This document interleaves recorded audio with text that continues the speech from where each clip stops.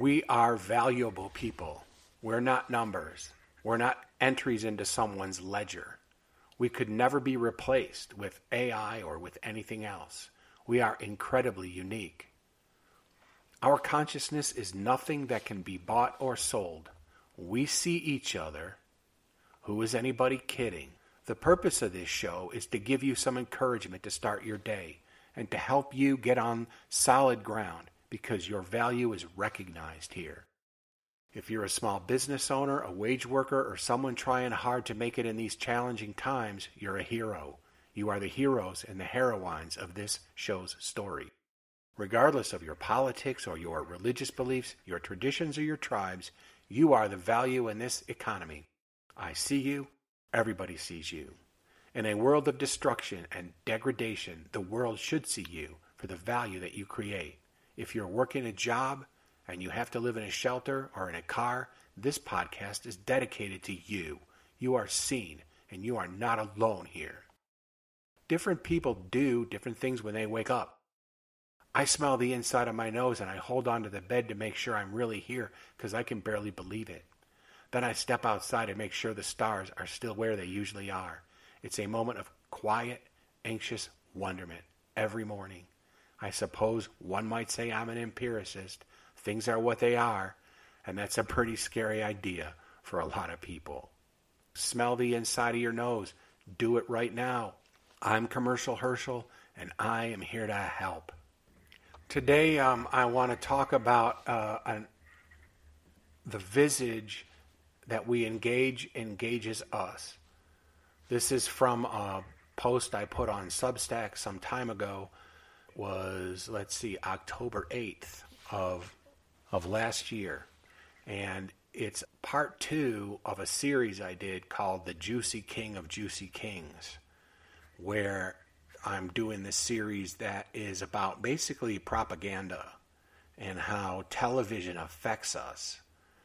And I really like to think about the subconscious mind and how all of that works. And I've done a lot of reading about that, like a lot of people have. And I have my thoughts about that. But I've learned some things about how things get put together in our minds based on what we watch.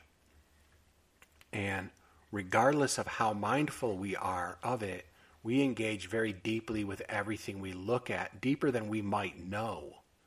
Our brains are constantly absorbing things. I think it was just the second episode I did where I talked about the subconscious mind and subconscious problem solving. That has to do with this podcast as well. And there's going to be more about that. I think about that kind of stuff a lot. So this is kind of one of those podcasts. Some of them I do are really like woo-woo, like about aliens and stuff like that, and the fourth dimension and kind of science fiction-y things. And some of them are a mixture of those things with the practical. This is like a mixture of studies of the brain and studies of the subconscious with practical thinking. That's what this one is. And everything that we engages us very deeply, even when we're unaware of it. That's why it's not only important for us to be careful of what we view, but it's also important for us to be careful of what we project. We, in a sense, create with our projections.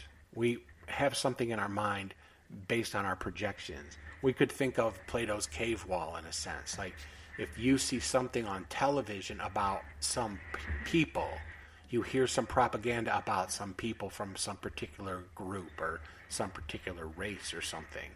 And then when you go outside in the street and you see somebody from that group walking down the street, you might not see a person. You might see a story that you heard on the radio or in a podcast or on television. And we have to be careful not to do that. We have to be careful to see people, to not see stories that have been told to us by somebody else. When we do that, when we have that kind of prejudicial thinking, we also project that attitude. People are sensitive to the attitudes of other people. When you walk into a room, and it's people are sitting down and it's quiet and you swing the door open and you walk in, you can feel the eyes on you. That's normal. That's a normal thing about human beings. You have that sense. You can tell when somebody's staring at you. You can tell when something's just not right, and then you figure out what the thing is that's just not right. You have these senses. Well, people project those things onto each other sometimes based on something that might not even be real. And we get that information from the things that we watch and the things that we hear. And the people on the other end of the plug of the television, they know that. They know that. And so you want to do the best you can, I hope, to free your mind of that and to remember that you see people, and that's your country. That's the place where you live. Those are the people who share a country with you. So we kind of create with our projections in a sense.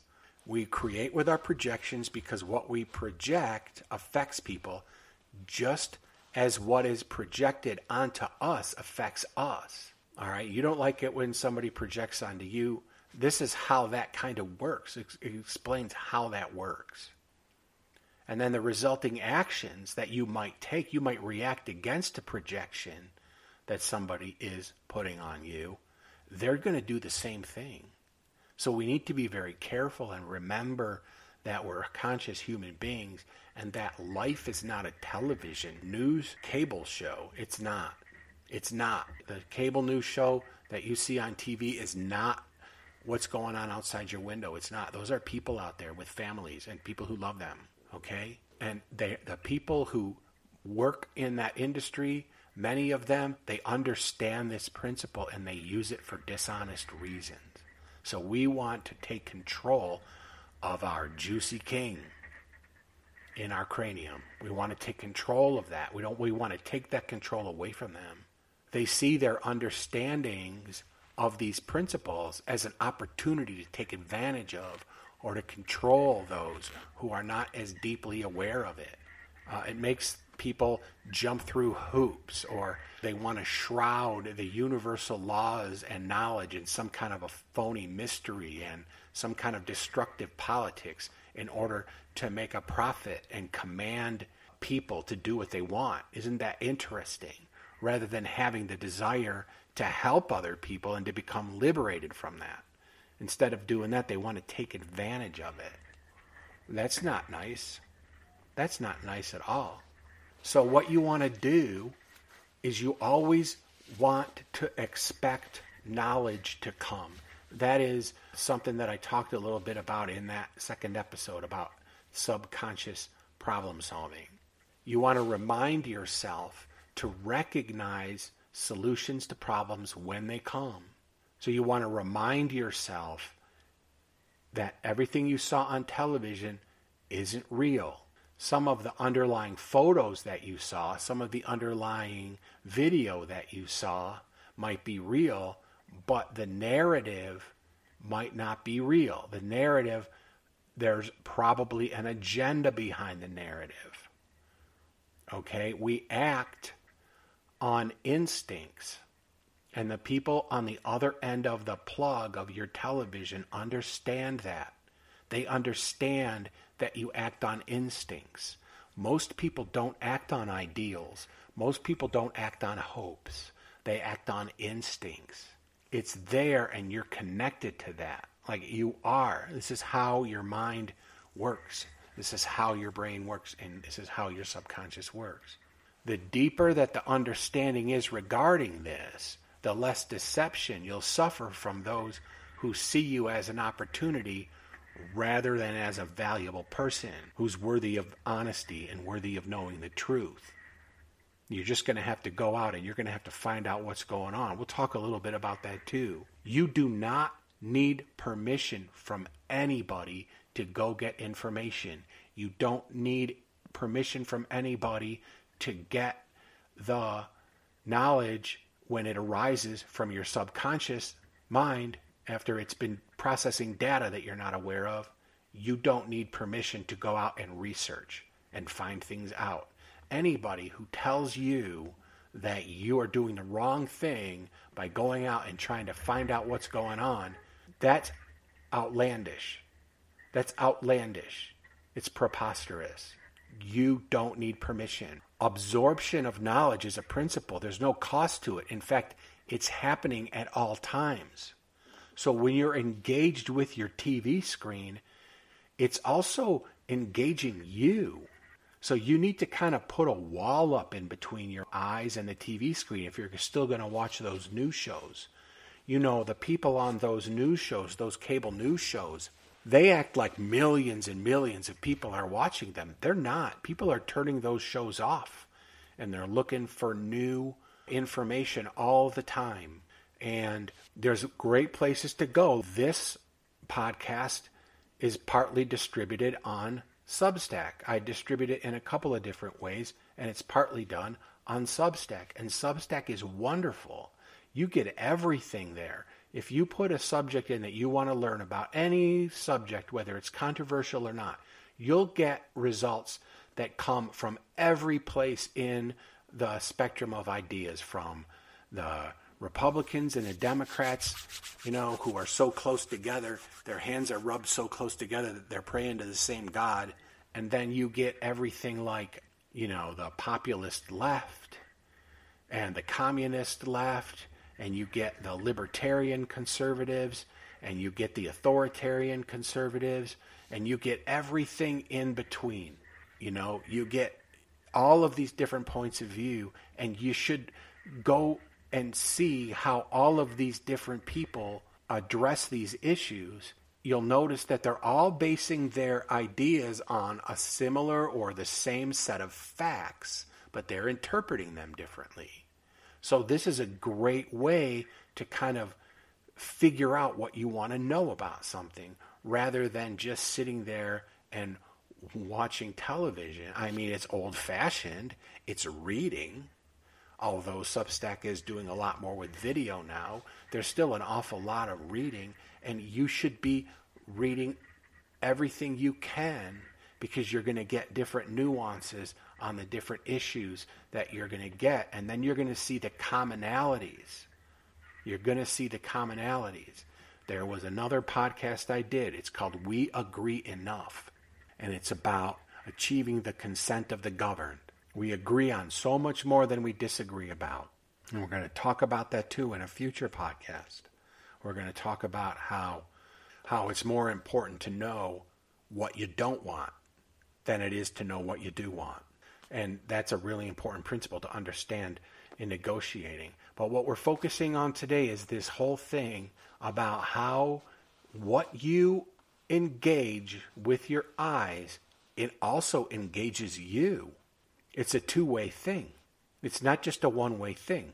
It's not just you absorbing information. It's you having information projected onto you, even if it's just happening in the background. So it's always good to balance out your input of information. It's always good to remember that when you see somebody walking down the street, that's not a narrative. That's not just some story that you saw on television. That's a person with a family. And it's not fair to project a presumption onto them. Nobody likes that. It's not a wise way to go about life, okay?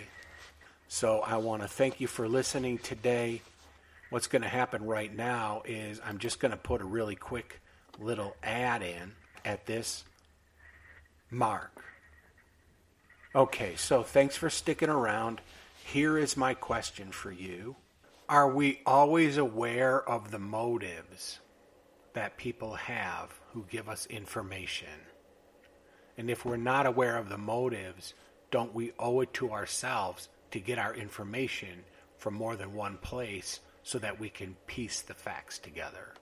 I hope you'll put your comments in any of the ways to comment on my videos or in my articles. I'd really appreciate that if you wouldn't mind me just giving you a little plug of some places where you can find me online.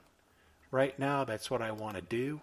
So I just want to tell you that you can find me at Substack at Commercial Herschel. You can find me at buymeacoffee.com/smellcast. You can send me an email if you would like at commercialherschel at proton.me. And then you can also find me at BitChute.